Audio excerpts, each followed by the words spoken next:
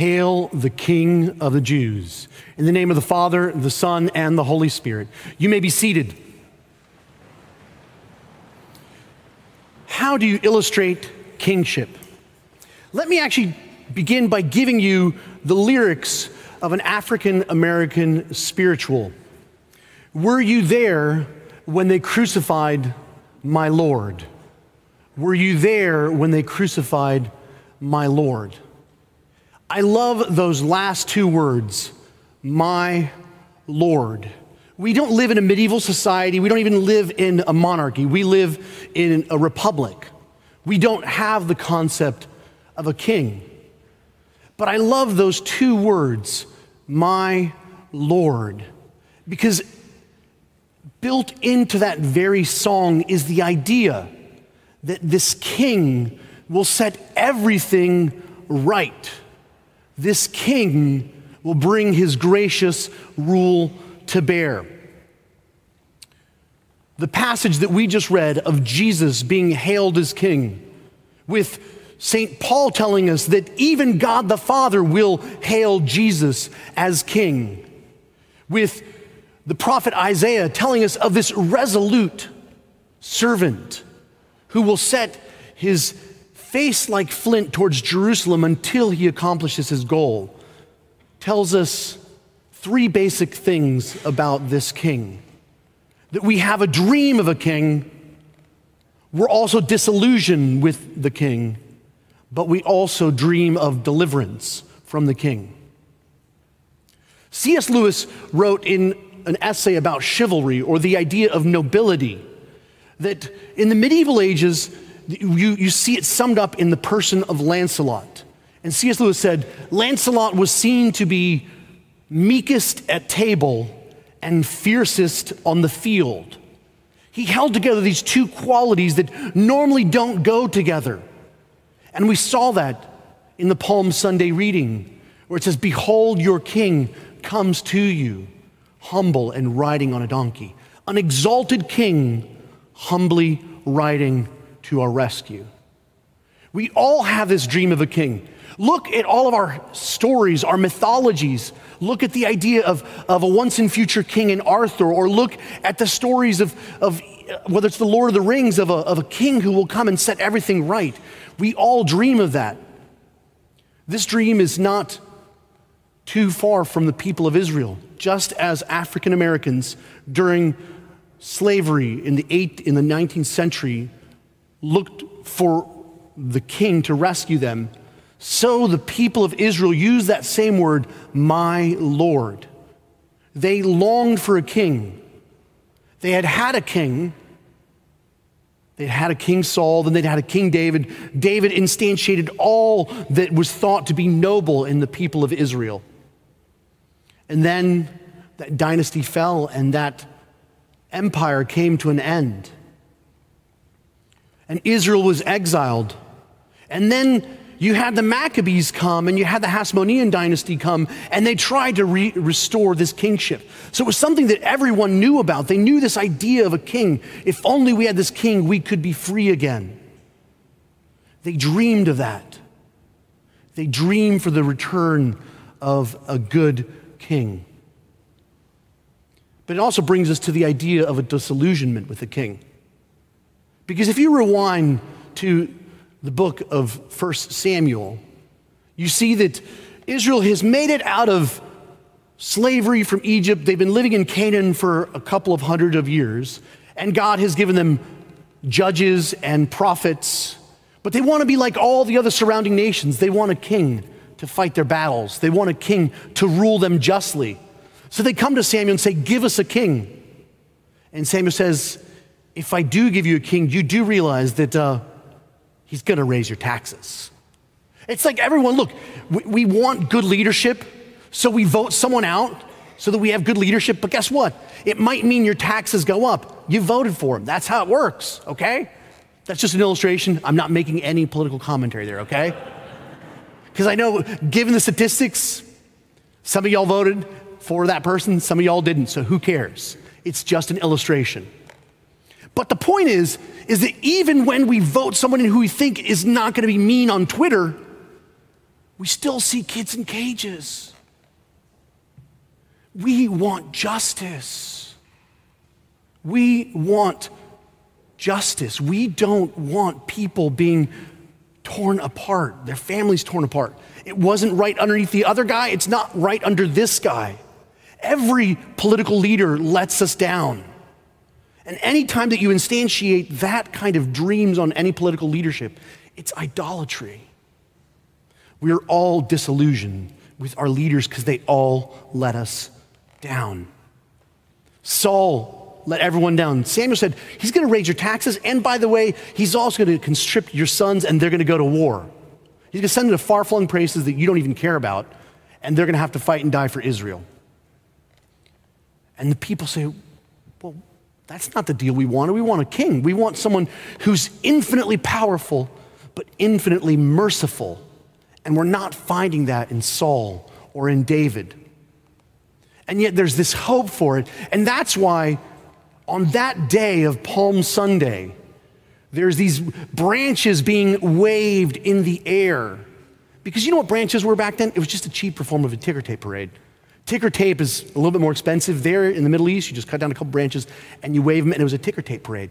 But they recognized that Jesus was this king. But there also was a disillusion. Just outside of Oxford, there is this, there's Blenheim Palace, which belongs to the Duke of Marlborough. And on the gates of that palace, there's the motto of that family. The motto is not in Latin, it's actually in Spanish, because the Duke of Marlborough fought the Spaniards. And it says, fiel pero desdichado. It says, faithful but forlorn.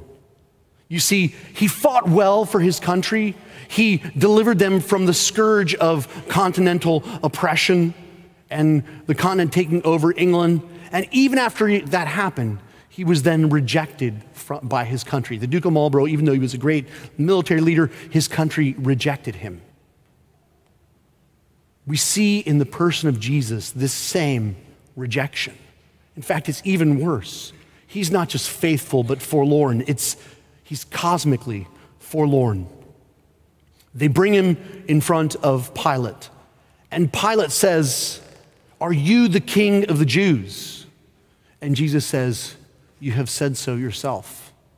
And then trying to figure out how to work these internal politics of the nation that he is governing, the governor, Pilate,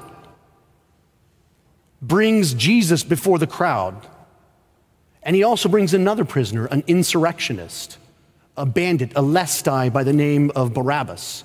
That's what Mark tells us. What I love about the Gospels, Matthew, Mark, Luke, and John, is that they're eyewitness accounts, and they actually have embarrassing stories in them. Matthew actually has something very embarrassing in that story. He's not just called Barabbas. He's called Jesus Barabbas. Mark and Luke decide that's embarrassing. We don't want the bad guy to have the same name as the good guy in the story. Jesus was a very common name in the first century. And Pilate says, "Do you want me to let Jesus of Nazareth go free? Or would you like me to let Jesus Barabbas go free?" And the whole crowd yells, "Give us Jesus Barabbas." And of course, you and I don't speak Aramaic, or at least not fluently that I know of. But I can just imagine Jesus having a beautiful smile on his face at this point. He's already been whipped. He's already been sleep deprived. He knows that he's about to experience abandonment on the cross. But this humble king who is resolute and resigned himself to the will of his Father also is in complete and utter confident control. Because here's the thing that happens. When Pilate says, "Should I release Jesus or should I release Jesus? Would you like Yahweh is salvation, or would you like Yahweh is salvation, Barabbas, the Son of the Father?" God the Father is so in control of human history that he even had a bandit, an insurrectionist, years and years and years before that, receive the name of Son of the Father. I love that. God the Father is Lord of history, and he knows in the darkest part of Jesus' life, he needs words of encouragement. We are all disappointed with the King. We don't think God is running this universe just right. And in that deepest, darkest moment, we see that God says, I am running this universe perfectly. And I love that. That inspires us to then say, well, how does this deliverance come to us? How does this rescue from this King come? And I'll put it to you this way.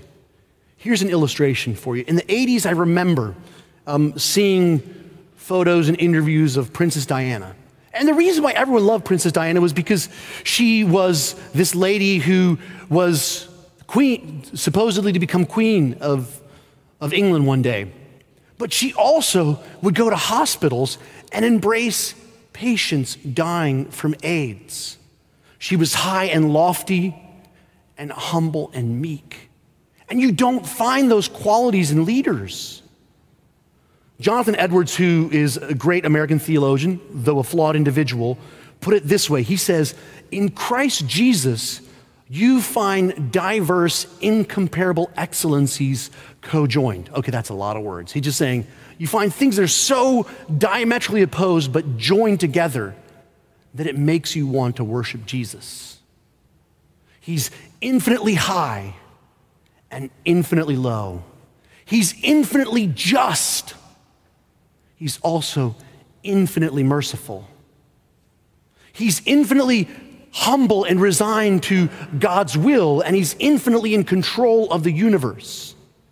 That is how this God rescues.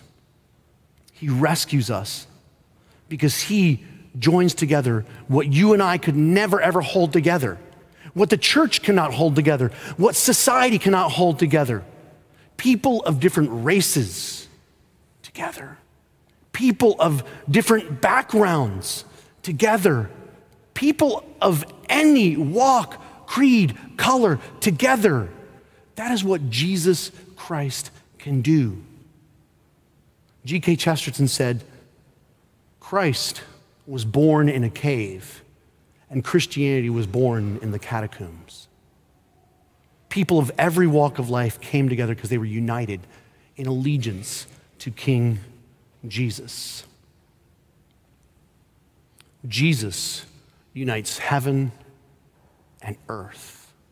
And at this table, we will see heaven and earth meet. We will see the eternal word in broken bread. We will see the one who divested himself of all of his glory, as St. Paul tells us.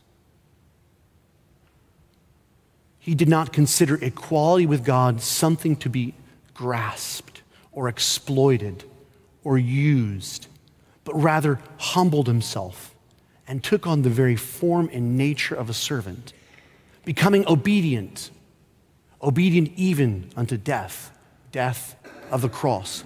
Therefore, God exalted him high above all else, that at the name of Jesus Christ, every knee should bow and every tongue shall confess to the glory of God the Father that Jesus Christ is Lord.